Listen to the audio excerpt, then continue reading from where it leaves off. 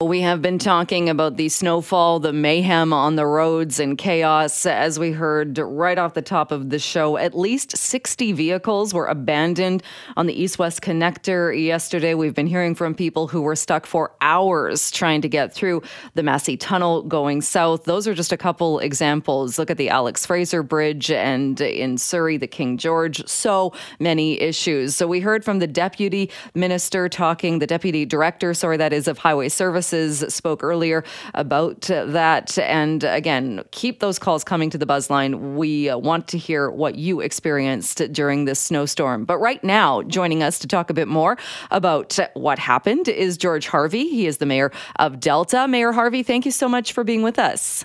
Oh, thank you for inviting me again. How were things in Delta for the snow? Of course, I've received a number of voicemails while people were in their cars.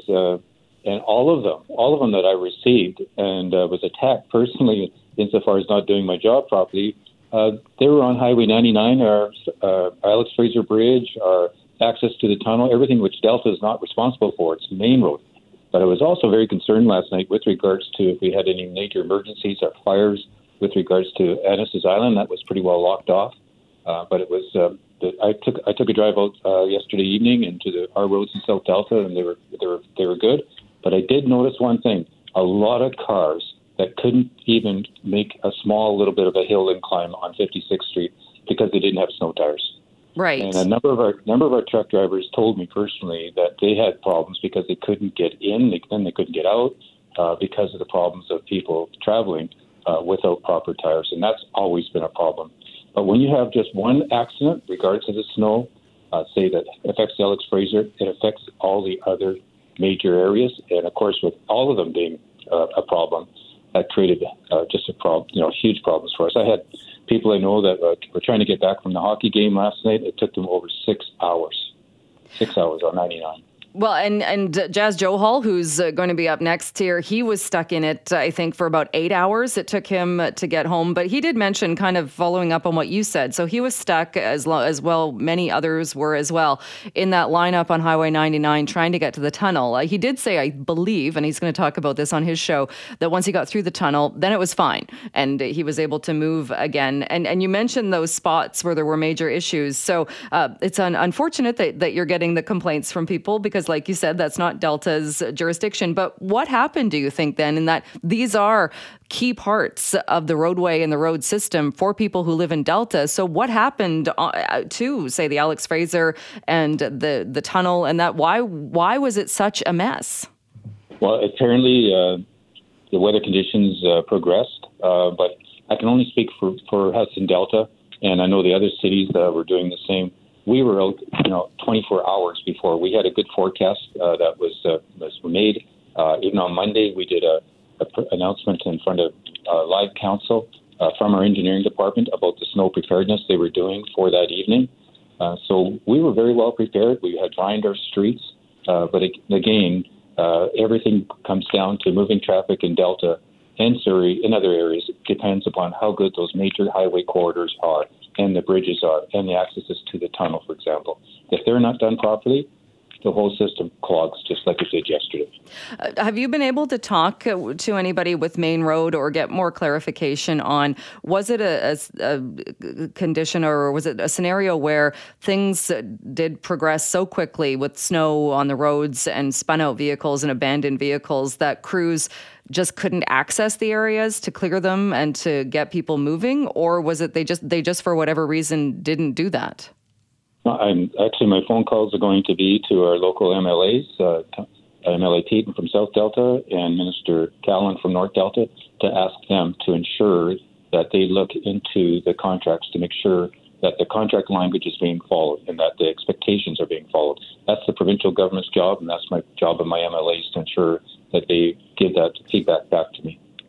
And what about the east-west connector? Because that was another area where our traffic friends down the hall at AM 730 joined us right off the top of the show saying there were at least 60 abandoned vehicles on that stretch of road, and they've not seen that before. I mean, that's a lot of people who got out, walked, or however they got on their way, left their vehicles behind. What about that stretch of road? Well, it's actually a real safety problem when you got that many people stuck in a winter storm. This is something you see usually on the newscasts from Ontario and Toronto area. But I've never I've seen that many vehicles that were abandoned, and also how did they actually get away from those scenes? Were they walking? Were they picked up, or what? I mean, I was quite concerned for public safety on that issue. But again, that's the provincial government's. The East-West Connector maintaining that stretch of the roadway? Yes. That's the provincial government's extension of 91. Right. Okay. And so you're going to be calling the local MLAs and looking for answers to that. Do you get a sense, though? I mean, again, people are telling these horror stories of the chaos. It doesn't seem like it happened the way it should have. Like you said, we had advance warning that the snow was coming and that this was going to be an issue. Granted, drivers have to be accountable as well. We're hearing from a lot of people that people were out with summer tires and going too fast and not driving for the conditions. But what are you hoping we might take away from this? Well, yes, hopefully lessons, from this after proper debriefings held. Our staff do debriefings after every significant weather condition, whether it's a flood or whether it's snow. And I've always said, if staff feel that their equipment, they need more trucks or more plows, we're always prepared as Delta to put that in our budget. But we want to make sure we're fully staffed. We're working 24 hours a day. Delta can only do what it's responsible for Delta itself. But I want to press upon the people that we actually have 2 work yards now, one in the north, one in the south, and we're pounding away with the brine and salt, and we'll continue to do that over the winter months. Because I think the next snow event is supposed to be hitting us, maybe not as bad as yesterday, but Friday. So, I mean, lessons learned from today and from last night. But would it be the same then for Delta as far as, like you said, getting out there and prepping those roads? No, they're prepping right now. Absolutely prepping right now. Have you heard? I got to commend my staff. I don't know if you've ever been in a snowplow, but I have. And it's riding along it, and it's a tough job, especially when you can't get to where you're supposed to be going. So once you get stalled, then everything just backs up because you can't get past the cars that are on the hills, that type of thing. But I want to press upon the public in Delta that, again, before you give me a bad email, check to make sure it's not the provincial government's highway, not Delta's. No, for sure. And you make a good point. The snowplows, hard enough doing that job in the best of conditions. But when you're dealing with 60 abandoned vehicles plus, I can't even imagine how you would get that job done or get there to clear that for sure. You raise an interesting point, though. And Mayor, I just wanted to ask you as well, what does this say? That, I mean, this was, yes, the first snow event really of this season. But what does this say about if there was an emergency or if there was something where there needed to be an evacuation and the readiness and the infrastructure needed for people to get out safely? Well, it's a real concern. But preparedness isn't just on the local governments or even the contractors working for the province. Preparedness is on the individual who's driving a car. And that should be something that should be commented on. There's a lot of people that decided to take their car, even though they had that snowstorm warning, they weren't prepared. And that created quite a bit of the problem that happened. A lot of people have been asking why it's not mandatory that snow tires be used when there is weather like that. Do you think that's something that should be looked at?